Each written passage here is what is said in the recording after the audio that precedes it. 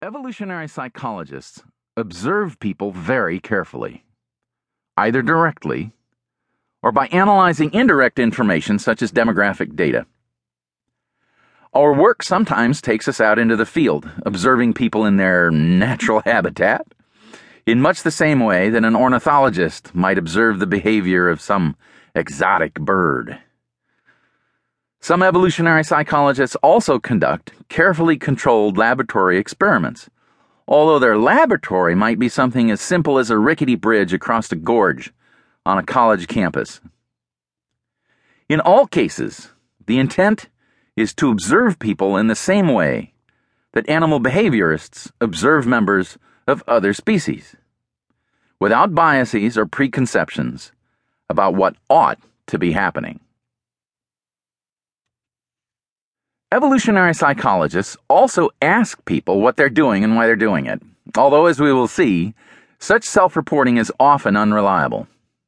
This isn't necessarily bad. Even such unreliability can tell us something interesting about human motivations and our capacity, almost unlimited, for self-deception. Evolutionary psychology is, of course, a branch of psychology, one of the newest branches of one of the oldest of human disciplines. As the name implies, it has its roots in Charles Darwin's theory of evolution by natural selection.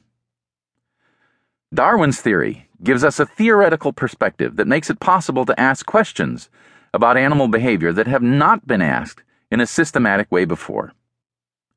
It also provides a very practical set of experimental and observational techniques that allow us to make predictions about human behavior in specific contexts.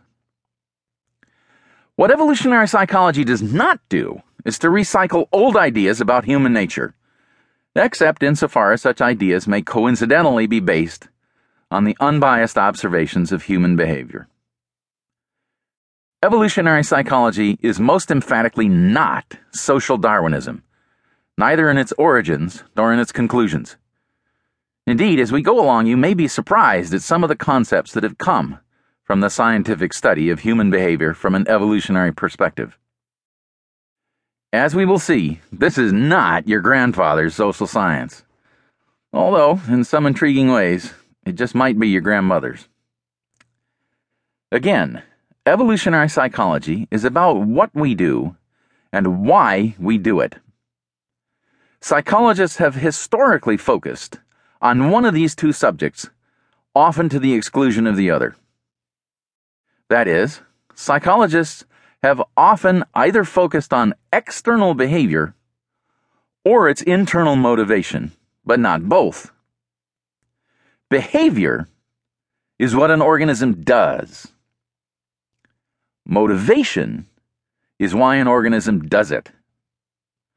Although this division appears simple, it encapsulates a dichotomy that has split psychology into two often hostile camps for over a century. Essentially, this division is between experimental psychologists who believe that only observable phenomena can be studied using scientific methods, and theoretical psychologists who believe that it is not only possible to infer and thereby study internal motivations and mental states, that is, what we could call the mind, but that such internal states are the ultimate causes of human behavior. As we will see, this division is often mirrored in evolutionary biology. On one side are the field and laboratory scientists who conduct carefully controlled observations and experiments, testing relatively limited hypotheses. On the other are theoreticians who use mathematical and computer models to formulate synthetic theories that are not always amenable to direct empirical testing. Does this mean that these divisions are therefore unbridgeable? As history is any guide, the answer is no. In The Origin of Species, Darwin presented a synthetic theory of evolution, in which field and laboratory observations are used as a foundation for inferring an overarching explanation of the causes and consequences of what Darwin called descent with modification, his word for evolution.